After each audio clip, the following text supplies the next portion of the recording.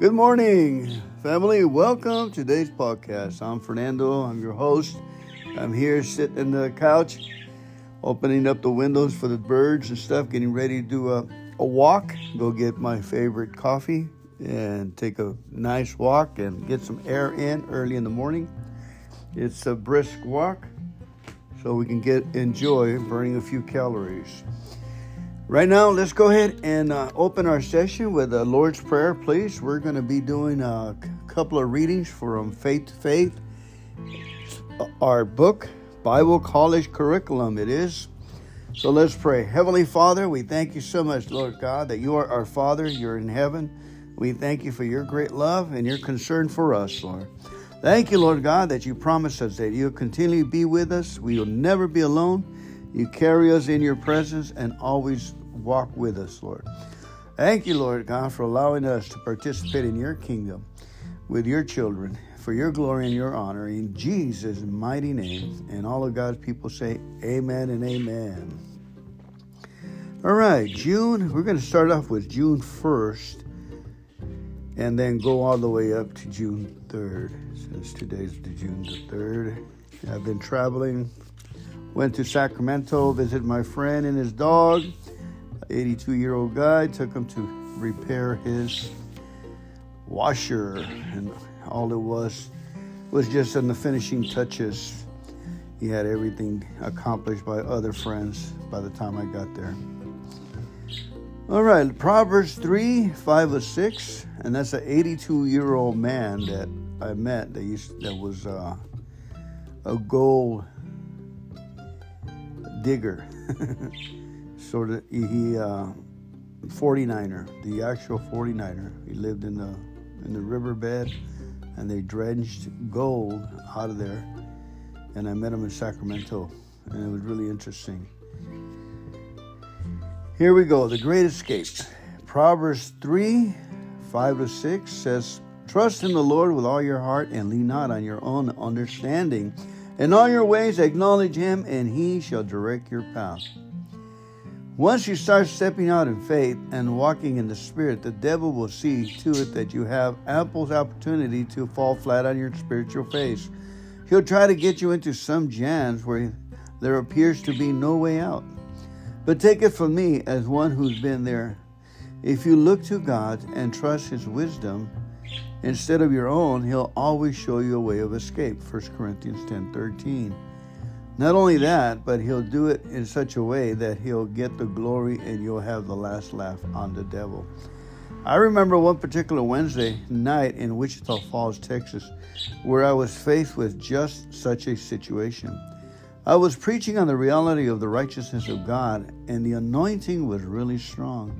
Just as my message reached its climax moment, a woman in the audience suddenly burst forth in tongues.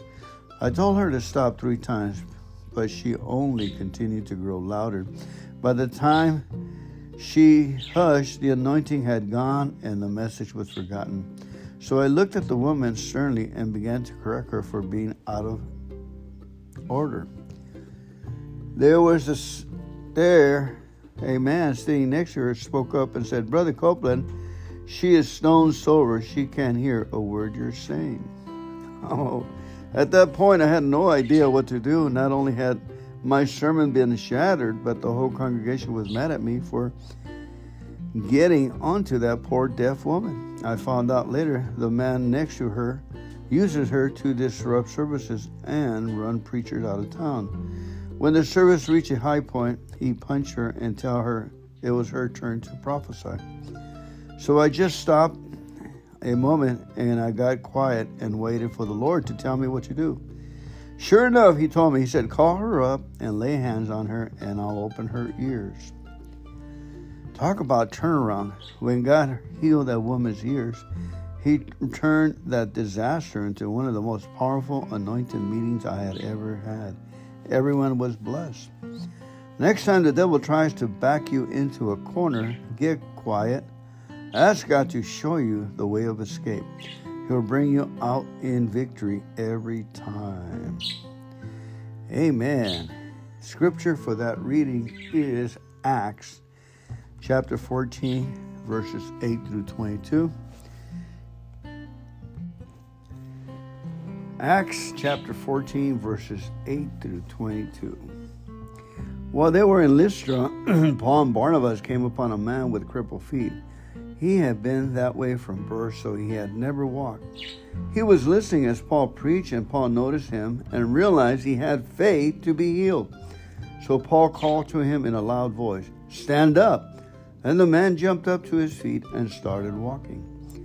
When the listening crowd saw what Paul had done, they shouted in a local dialect, "These men are gods in human bodies." They decided that Barnabas was the Greek god Zeus, and that Paul, because he was the chief speaker, was Hermes. The temple of Zeus was located on the outskirts of the city. The priests of the temple and the crowd brought oxen and rafts of flowers, and they prepared a sacrifice to the apostles at the city gates. But when Barnabas and Paul heard what was happening, they tore their clothing in dismay and ran among the people, shouting, "Friends, why are you doing this? We are merely human beings like yourselves. We have come to bring you the good news that you should turn from these worthless things to the living God, who made heaven and earth, the sea, and everything in them. In earlier days, he permitted all the nations to go their own ways, but he never left himself without a witness. There was always his reminders, such as sending you rain and good crops and giving you food and joyful hearts." Interesting that these are the reminders that there's a loving God. Good crops, good work, giving us food for the table, and joyful hearts for our hard work. But even so, Paul and Barnabas could scarcely restrain the people from sacrificing to them. Scarcely. Now, some Jews arrived from Antioch and Iconium and turned the crowds into a murderous mob. They stoned Paul and dragged him out of the city, apparently dead. Whoa. But as the believers stood around him, he got up, went back into the city. The next day he left with Barnabas for Derbe. I don't know if I got this right. I thought it was Acts 14, 8 to 22. That's where I'm at. Okay, let's keep reading. After preaching the good news in Derbe and making many disciples, Paul and Barnabas returned again to Lystra, Iconium, and Antioch of Pisidia, where they strengthened the believers. They encouraged them to continue in the faith, reminding them that they must enter into the kingdom of God through many tribulations. Wow. Talk about tribulations. Talk about something falling apart. It's something going so good. You think the person's listening to your message, and they turn around and they talk about you, or you told them some vulnerable thing about yourself. Now they're spreading it out, and you're saying, "Where's the justice?" Amen. So I'm here. The Spirit of God is here among us, telling us to strengthen us, the believers. Incredible article. Ask God for the way and the strength. And if you're sick, there's hope to have faith to get healed. That's what we're doing here. We're filling up our hopper so we can have faith to be healed. So throughout the day, our spirits will be calling upon God and reminiscing on these words we talked about. Now let's read a little commentary here. It says, the crowd at Lystra erroneously thought Paul and Barnabas were Greek gods. The missionaries were horrified by such badly mistaken identification and sadly misplaced worship. They quickly sought to clear up the misunderstanding. Soon after this, Jews from the neighboring towns of Iconium persuaded the locals that Paul was a charlatan. As a result, Paul was nearly killed, but God intervened to spare his life. The people of Lystra changed their attitudes and opinions about God very quickly and on a very little evidence. While our emotions will be touched by our spiritual renewal, we must make sure that our faith is based on truth. The truth is found in God's word. These crowds were led astray because they were following outward signs and the influence of persuasive people. Our spiritual growth cannot be dictated by such unreliable influences. Our spiritual growth cannot be dictated by such unreliable influence. Our spiritual growth must come from the Word of God, people. And that's what we're doing now. We're filling up our hopper with the Word of God. Thank God, thank God. Let me take a look at, well, that's good enough. Let's go ahead and move on to the next reading, which is June 2nd. This is from Gloria Copeland. The last one was from Kenneth. Psalms 33:1, the Amplified Bible says, "Rejoice in the Lord, O you uncompromisingly righteous, you upright in right standing with God, for praise is becoming and appropriate for those who are upright in heart." Rejoice in the Lord, O you righteous, you that are right standing with God. For praise is becoming, it makes you handsome and beautiful, and it's appropriate for us who are upright in heart. Amen. Psalms 33:1. Praise, according to the Word of God, that's the most appropriate, becoming thing that you as a believer can do. Let me warn you, though, God's ideas of appropriate praise and your ideas of appropriate praise may well be two different things. The praise He calls for is joyous and uninhibited, and at times it's just plain loud. If you don't believe it, look in the Bible and see the kind of praise that goes on in heaven. Read Isaiah 6 and find out how they act in the throne room. The seraphim shout in there until the doorposts shake. And when they do, the glory of the Lord fills the house. When you go to heaven, you're going to be praising like that too. You're going to be leaping and praising God with every part of your being. But don't wait until then to start. Begin now. Decide today that instead of praising God the way you like, you are going to start doing it the way He likes. Begin to release those praise joyously, uninhibitedly. Don't wait until you get to heaven to praise God with all your being. Do it now. Hallelujah. He deserves it. And my reading for today is Isaiah chapter 6, 1 through 8. Let's go ahead and go over there.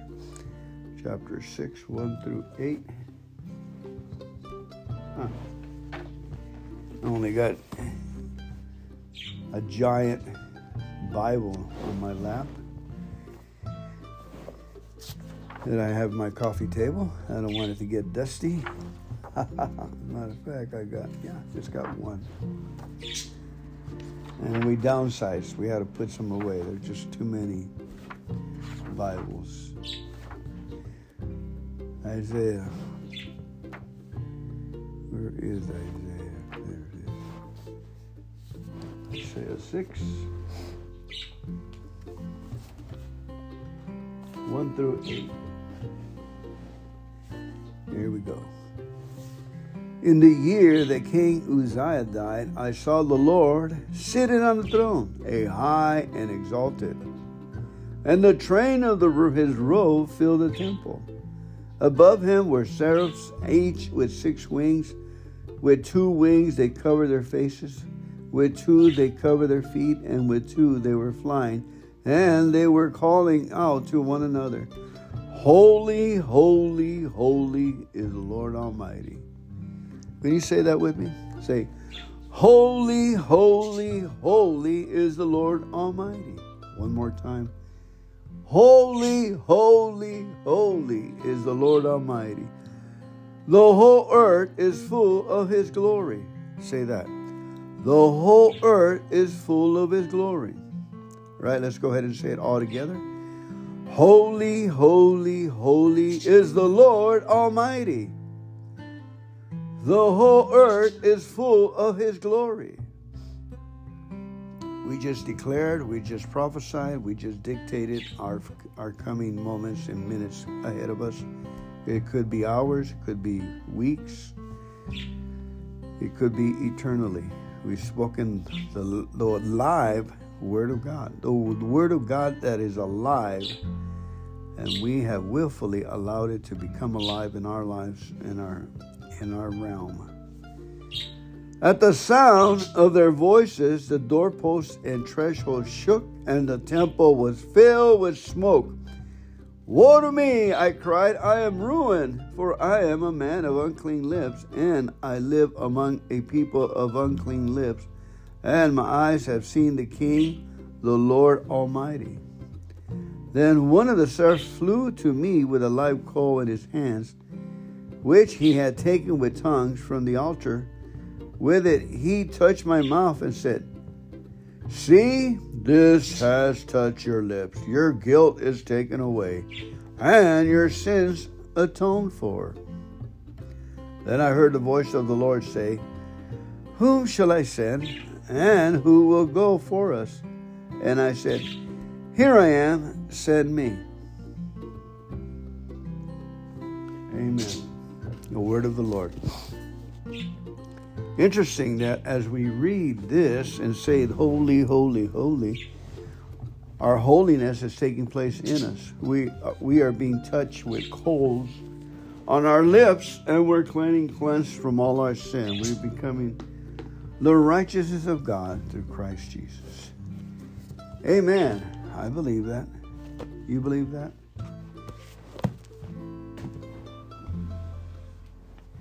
Let's see if another Bible has a commentary on that. Let's take a quick look. And then we have one more reading after that today, which is our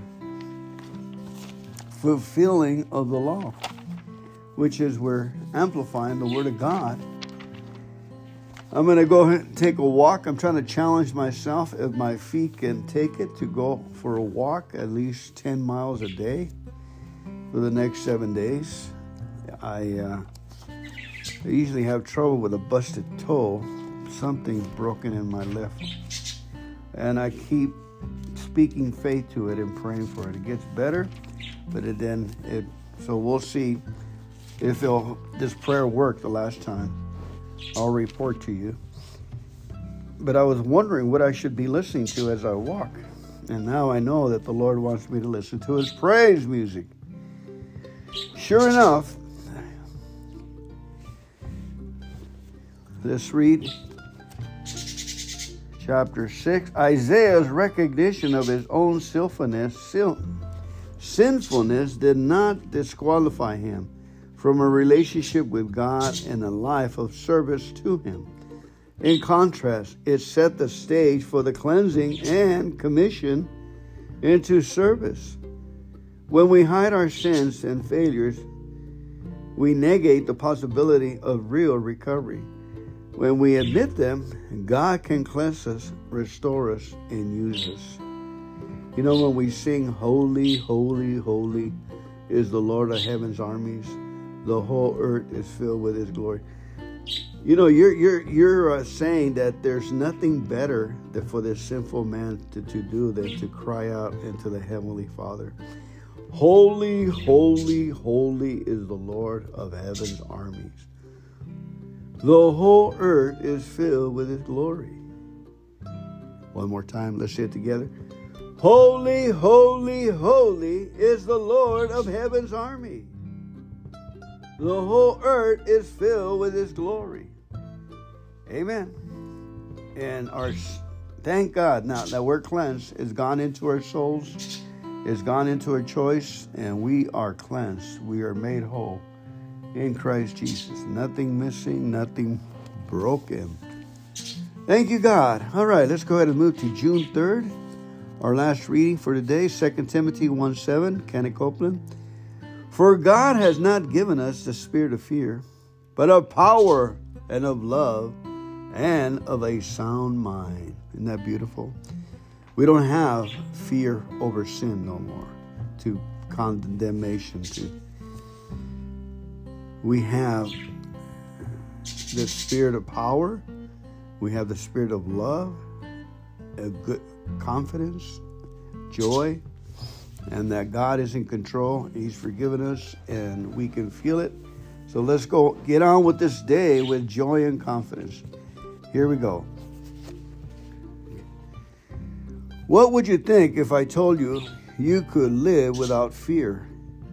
Would you believe me if I said that despite what you saw on the news tonight, you could be perfectly at peace? Impossible?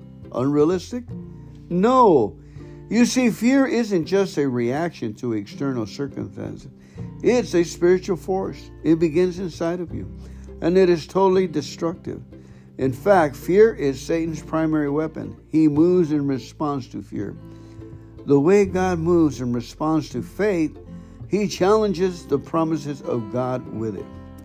Again, the way God moves in response to faith, he challenges the promises of God with it. An excellent example of this is found in Matthew 14, when Jesus invited Peter to come to him on the water. But when Peter, saw the wind boistering, he was afraid and began to sink. He cried, saying, "Lord, save me." What enabled Peter to walk on the water? His faith in the word of Jesus. What caused Peter to sink? He saw the wind boistering and he was afraid. It wasn't the wind that defeated him, it was his fear of it. He looked at his circumstance, gave it in to the fear, and the result was defeat. If Peter had kept his focus on Jesus, his faith would not have wavered. All the blustering and blowing in the world couldn't have drawn him off course. Faith is developed by meditating on God's word. Fear is developed by meditating on Satan's lies. Such fearful meditation is called worrying. Don't do it. The word of God is the sword of the Spirit. Use it to fight Satan every time he comes against you. Hold up your shield of faith and quench all of his fiery darts.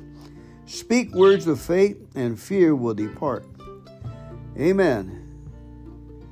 Let's go ahead and read 2 Timothy 1:7 once again in our New Living Testament. See if it has a commentary on it because of its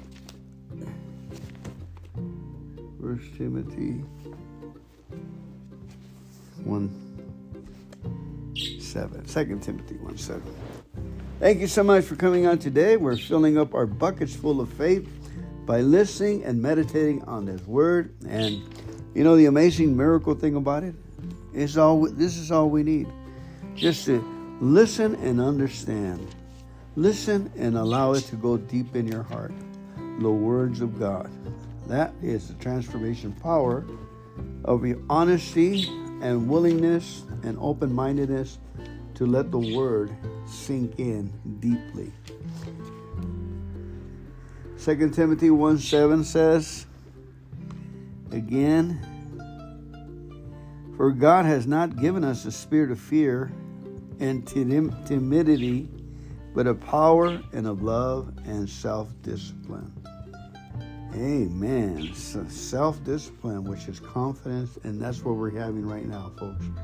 We're having confidence and joy in how we're conversing with each other. Paul told Timothy not to let his weakness stop him from ministering to others. His success was not based on his ability, skill, or courage. It was based on the Holy Spirit's power working in him. Likewise, we don't have the inherited strength, courage, and self-discipline we need to live the kind of lives God calls us to live. But we do have the Holy Spirit living in us. It is the power that makes us able to live the lives and enjoy the spiritual growth God has called us to experience. Amen. One of the things, too, if you have fear, again, start thanking and praising God for the fear, because all we're doing is we're rejoicing in the victory that is going to be diminished. Because we have faith in the power of God. It makes a lot of sense to me that we start praising and thanking God for the fear, because we're going to see God diminish this. We're already celebrating ahead of time. Our faith is already saying, whoo-hoo, thank you, fear. You have just pushed me into the kingdom of God. You have just pushed me into knowing what the answer is. The answer has come down from the ages to all the people. And now I get the answer again. That what is the answer to fear? Praise and worship. That the blood of Jesus Christ, the sacrifice on the cross, is bigger, stronger, and liberating over fear of finances, fear of habits. One of the habits we want to get intact is the habit of praising God for our circumstances. Just giving it to God, turning it over, become good turnips. Let us become the turnip club. Turn it over, turn it up, turn it to God. Here we go, Psalm 27. Let's meditate on this. Now, before I read Psalm 27, I want you to pay close attention to Scriptures 11 through 14. Okay? Because temptations press in around us, we need to learn how God wants us to act in the midst of such pressure. He wants us to become the stabilizing factor in our lives. Apart from Him, we have no power against the things that once put us in bondage. We must determine, one day at a time, to follow God patiently and confidently, waiting for Him to protect us and lead us. Now, another commentary is on verses 1 through 6. On there, let's go ahead and read the whole thing before I get into that one. Psalm 27. The Lord is my light and my salvation, so why should I be afraid? The Lord is my fortress, protecting me from danger, so why should I tremble? When evil people come to devour me, when my enemies and foes attack me, they will stumble and fall. Though a mighty army surrounds me, my heart will not be afraid. Even if I am attacked, I will remain confident. The one thing I ask of the Lord, the one thing I seek most, is to live in the house of the Lord all the days of my life. Delight in the Lord's perfection and meditating in His temple. For He will conceal me there when trouble comes. He will hide me in His sanctuary. He will place me out of reach on a high rock. Then I will hold my head high above my enemies who surround me. At His sanctuary I will offer sacrifices with shouts of joy, singing and praising the Lord with music. Hear me as I pray, O Lord. Be merciful and answer me. My heart has heard you say, come and talk with me. And my heart responds, Lord, I am coming. Do not turn your back on me. Do not reject your servant in anger. You have always been my helper. Don't leave me now. Don't abandon me, O God of my salvation. Even if my father and my mother abandon me, the Lord will hold me close. Teach me how to live, O Lord. Lead me along the right path, for my enemies are waiting for me. Do not let me fall into their hands, for they accuse me of things I never done. With every breath they threaten me with violence. Yet I am confident I will see the Lord's goodness while I am here in the land of the living. Wait patiently for the Lord. Be brave and courageous. Yes, wait patiently for the Lord. Amen. This one scripture for the last 40 years has always intrigued me. It says, yet I am confident I will see the Lord's goodness while I'm here in the land of the living. Isn't that what we all want when we're disconnected from the Father? We just want to be connected with Him, and we want signs of goodness, signs that are good, that letting us know that the goodness of the Lord the goodness we have is coming from Him. Amen. Now something about meditation. Moving on right here. According to the Recovery Bible, step 11 is I sought through prayer and meditation to improve our conscious contact with God, praying only for knowledge of His will for us and the power to carry that out. I have gone to Bible studies. I have gone to Bible college. I have gone to Lynchburg, Virginia, corresponding course of Bible studies. I have done other corresponding courses trying to get more of the Word of God. But only in the 12-step movement do they have this scripture, this read daily.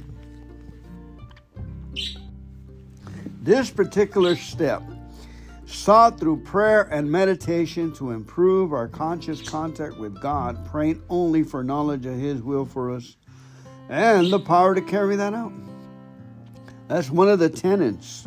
That's one of the principles. That's one of the steps to be in right standing in membership. And this blows away a lot of colleges of their theology. They have their mission statements and so forth. This right here is amazed me to see it and understand it in the 12-step circles. To see tradition 1, our common welfare should come first. Personal recovery depends upon AA unity. What does that tell you when I say that in the Christian circles? It says the love of God, the unity, take care of yourself at home, watch what you see, come to the meetings, to the Bible studies with a clear mind, well-rested, ready to learn, open-minded. That's what the first tradition tells me. That's what it told me after years of seeking all those Bible places I told you about. When I saw this, it's almost going to a Bible college, folks. We talk about God, we pray about God, we see how differently each one is receiving goodness from God from the other side and how their lives are running. And we stay in love and concern for each other. It certainly is an incredible movement of God. Where love is and where unity is, there's God. So I don't knock a lot of other places. They may be using God and so forth. That's fine and dandy, but we got new converts coming in every day. How about you? Are you talking to new people? Are you helping people read books and stuff and praying with them and being their friends? We have so much work to do in this area. Our founders back in 1935 says, if you go northwest, there's thousands of people dying because of diseases of alcoholism, drug abuse, and so you have to have organized section where you can talk to them. And where we are organized better than the military.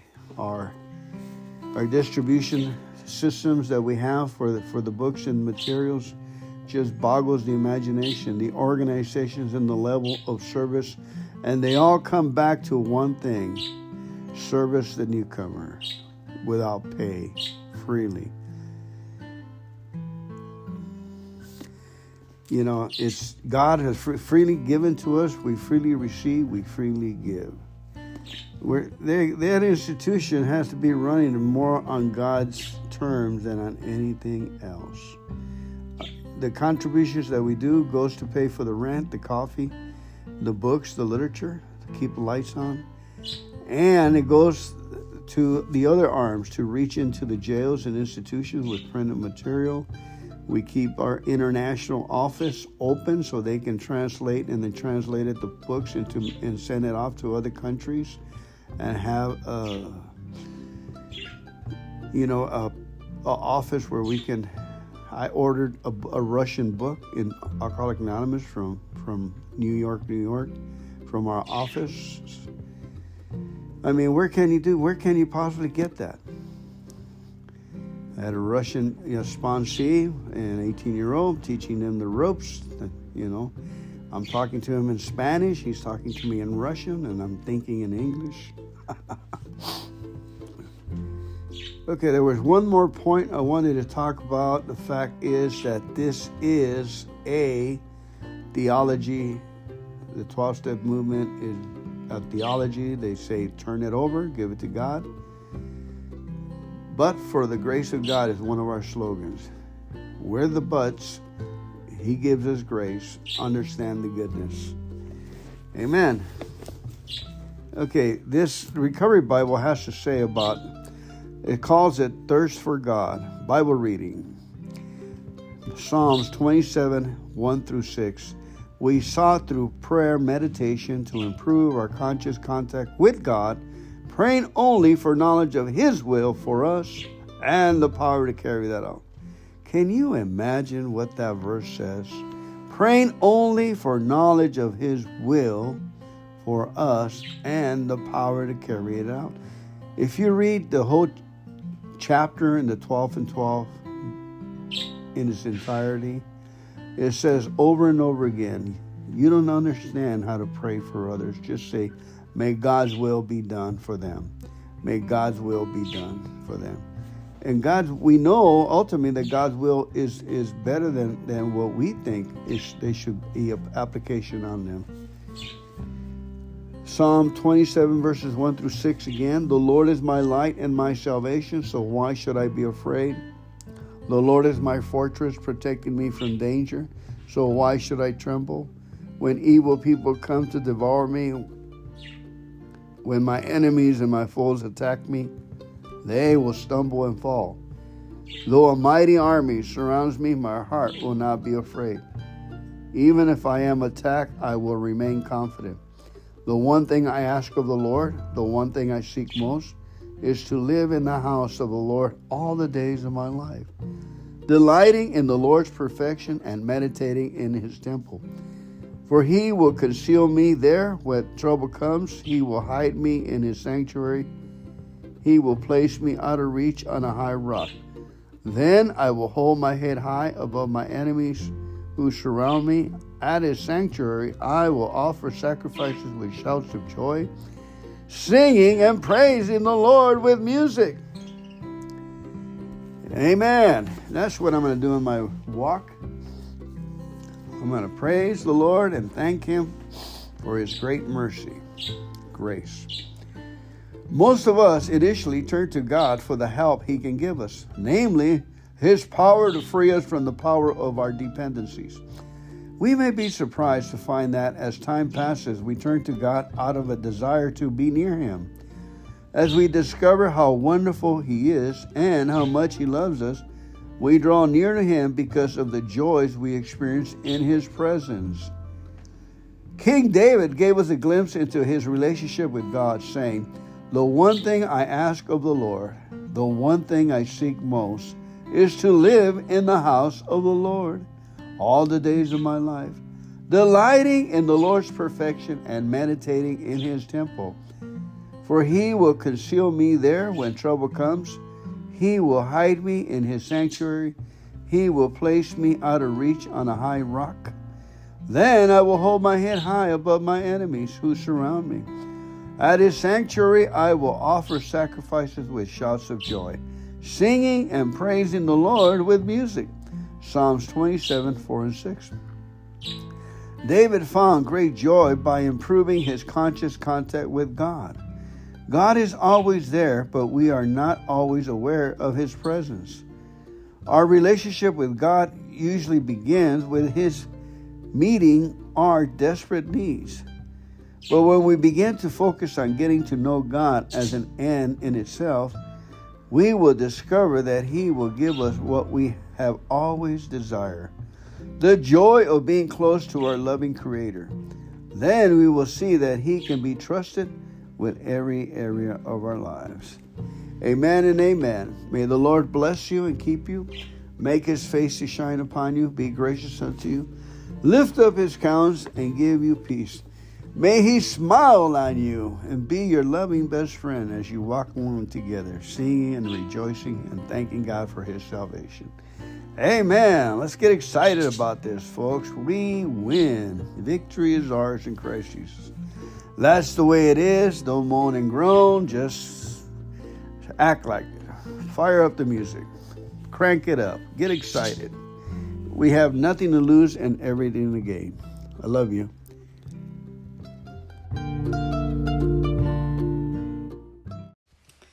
We're listening to Barbara O'Neill from Australia.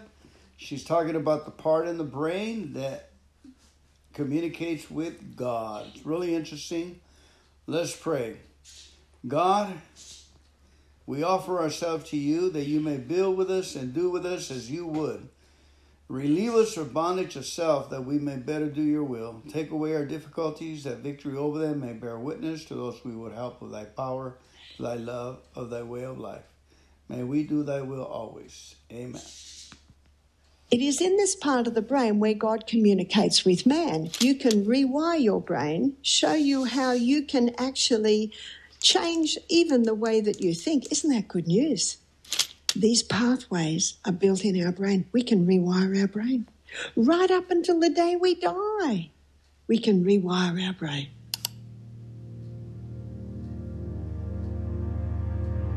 When you have a look at the head, you will see 7 avenues of access into the brain. There are 2 ears, there are 2 eyes, there are 2 nostrils, and there is a mouth. Everything we hear or have ever heard, everything we see or have ever seen, everything we smell, and everything that goes into our mouth, whether it be food or drink, has an effect on the brain. Our decisions determine our destiny. So how important that we know something about the decision-making part of our brain. This is an area that many people are ignorant. So we're going to begin by looking at the brain. Now the brain, from side on, it looks a little bit like this.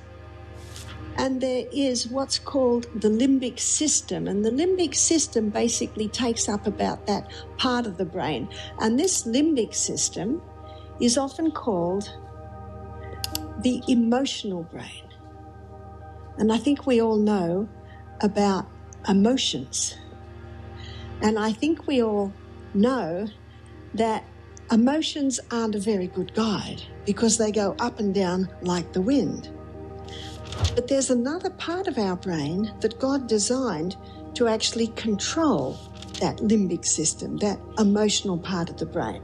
So to do this, we're going to have a look at the brain from top down. From top down, you will have a look at the brain like this. And in the front part of the brain, and we're going to call this the right side of the brain and the left side of the brain. And I think the way you're looking, it is. So in the right part of the brain, you could call that the I won't section. That's down there.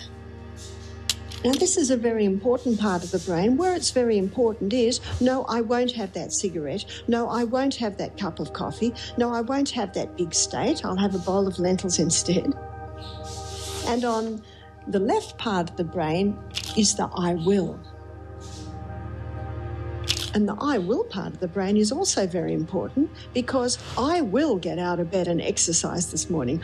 I will go to bed early. I will make decisions that are helpful for my body. So you've got the I won't and you've got the I will. And we need a little bit of balance in there, and that's where we come to. Right in the center is the I want part of the brain. What do I want? Do I want a healthy body? And if I want a healthy body, then I can trigger the I won't do that or I will do that. And God designed our brain so that this part of the brain, just here in the center, is where our goals are. It's called the prefrontal cortex, or sometimes it's called the frontal lobe. And this is where our will is. This is where we make our decisions, and and the I will or the I want threaded through the won't, through the I want. That's actually what should govern our decisions. And that's so important because our decisions determine our destiny. So in the front part of the brain, this is where our intellect is. This is where our reasoning powers reside. And this is where judgment takes place. It is in this part of the brain where God communicates with man. In Isaiah 1:18, the Bible says, "Come, let us reason together." You see, this is where the reasoning happens. What should I do? Should I stay in bed and have another hour, or should I get out of bed right now? And that influences whether we do the I will or the I want. That's the way God planned it.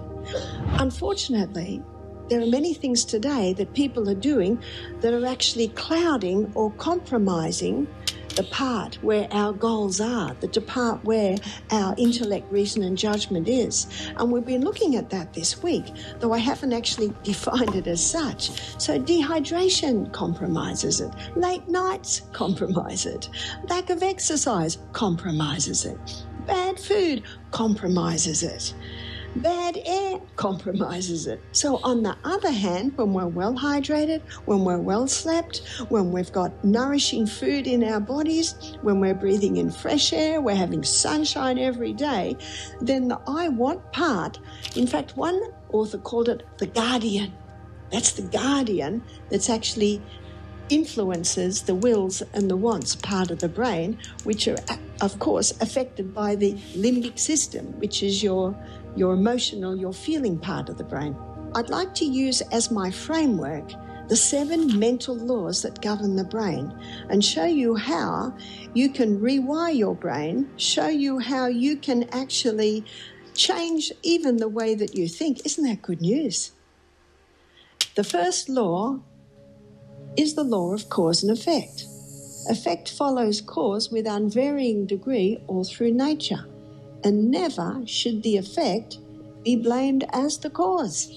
I had a lady come to me and she said, I found the cause of all my problems. I've got chronic fatigue syndrome. I said, no, that's not the cause of all your problems. That's actually the effect. Even when someone says, I've got depression, do you know you can't just get depression? Depression is actually an effect. It is not a cause. Dehydration affects depression. Late nights affect depression. It's Newton's third law of motion. To every action, there is an equal and an opposite reaction. Proverbs 26 verse 2 states that the curse causeless shall not come. You know what that means? No problem happens without a cause. There is always a reason. In fact, to say someone just has something is to defy basic science. So we should always be looking at the cause of a problem. And sometimes the problem for depression could be too much coffee, dehydration. So that's the best place to start. When someone comes to me wanting help with depression, do you know that's what I do? I said, start drinking more water. Start easing off your coffee. You could stop your coffee straight away, but you might suffer. A clear indication that it's not doing you any good. I say start going to bed early. Start limiting your technology time. Start seriously assessing what you're watching and the effect it's having on your brain. Start exercising. But I don't feel like exercising. Yes, that's your limbic emotional brain. But what do you want? I want to feel good. I want to conquer my depression, so I will go and exercise. Can you see how that all threads into each other? The second law is the law of choice. And the law of choice, as you can see, is determined in that I want, the frontal lobe part of the brain, your guardian, where your goals are. This is what you feel like doing, but this is what you want, so that influences your decisions. And when you're well slept, well hydrated, well sunned, well exercised, well fed, that I want part of the brain is a lot stronger. But we've got something else coming here, and that's habit. You've heard of habit? Habit can be our best friends or our worst enemies. To understand habit, I'm going to draw your brain cell. Here's your brain cell. It's your nerve cell. And we have 1 trillion of these in our brain. They're the dendrites or the receiving stations.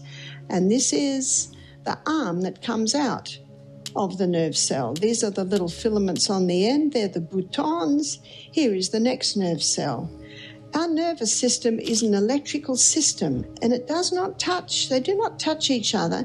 They communicate with each other via little chemical messengers in the brain. And these little chemical messengers jump from cell to cell. So the chemical messengers come in, they're encapsulated in the nucleus, and then they're sent down the arm. And they come into the boutons, and then they're released out to the next nerve cells. Now, those messages can be travelling anywhere between 2 and 200 miles an hour. Well, in a crisis, anyone that's been in a war zone, they know you're moving, and you're moving very fast. Now, even though you're just sitting here, your brain cells can be moving fast because you're considering everything that you're hearing right now. And when you are hearing the things you're hearing, your brain is processing it through your I want. In fact, you're probably hearing some things and you're probably thinking to yourself, I won't have that coffee anymore. Or maybe you're hearing some things and you might start to say, yeah, I'm going to do that. I'm going to go to bed earlier tonight so that I will get up and I will. Can you see it all threads through that? It's an amazing brain. In fact, science still doesn't totally understand the full functioning of the brain. If someone says, do you have a computer? You have. You've got the most amazing computer on the planet, which is the brain. And did you know that everything you're hearing today, you will be processing? You'll be processing through what you want, through your goals. You'll be processing it through your intellect, reason, and judgment. And you'll be putting in certain spots. And when you go to sleep tonight, between the hours of 9 p.m. and 2 a.m., then your brain starts processing and filing the things that you heard today. It's an amazing process. How does it know where to put it? It knows where to put it because where your want put it. So if you hear that coffee's no good, in fact, it interferes with those neurotransmitters in the brain, causing a chemical imbalance in the brain. If you hear that and you think, well, I don't care. I want my coffee. I will have it. When you go to bed tonight, it's going to put it in the spot, I will continue to have it. You see that? God gave us a wonderful thing when he gave us choice. You see, God is not in every man. You would never say God was in Hitler, Mugabe, Stalin. No. God gave mankind choice. And what a gamble is that? You see, God is a gentleman. He will never force entry. In Revelations 3 verse 20, there's a lovely illustration. It shows God standing at the door and knocking. He says, he said, behold, I stand at your door and knock, and if any man hear my voice and opens the door, he said, I'll come in. How do we open the door? It's right here. What do you want? I will open that door. He will come in. I won't open that door. I want to do my own thing. God says, okay. He's a gentleman. But it does explain the heartache that we see on planet Earth. Some people say, how could God allow that to happen? Unfortunately, God gave mankind choice. He didn't want robots. Do you want people to love you because they choose to love you, or they've got to love that person? It doesn't happen. In fact, there's a name for forced love, and that is rape. In fact, there's no love there at all. No, God is a gentleman. He woos us. He knocks. No, he knocks. And God wants us to hear and open the door according to reason, intellect, and judgment. That makes sense. When you get to know a person, what do? You spend time with them. You tell them your life. You listen.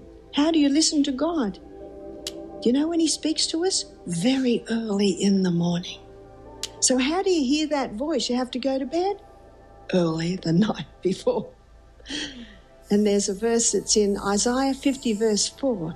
It says, the Lord God hath given me the tongue of the learned, that I may know how to speak a word in season to him that is weary. He wakeneth morning by morning. He wakeneth my ear to hear as the learned.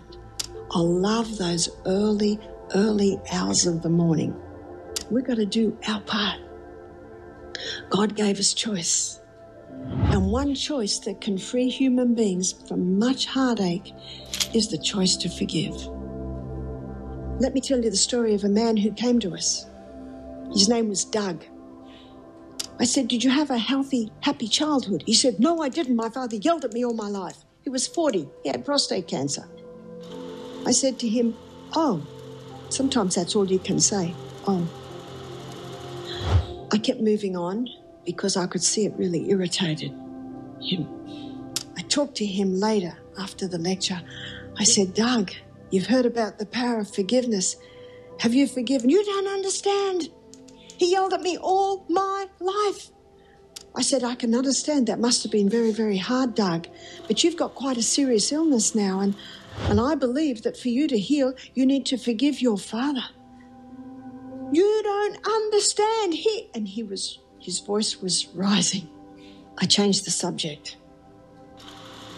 2 minutes later, Doug said to me,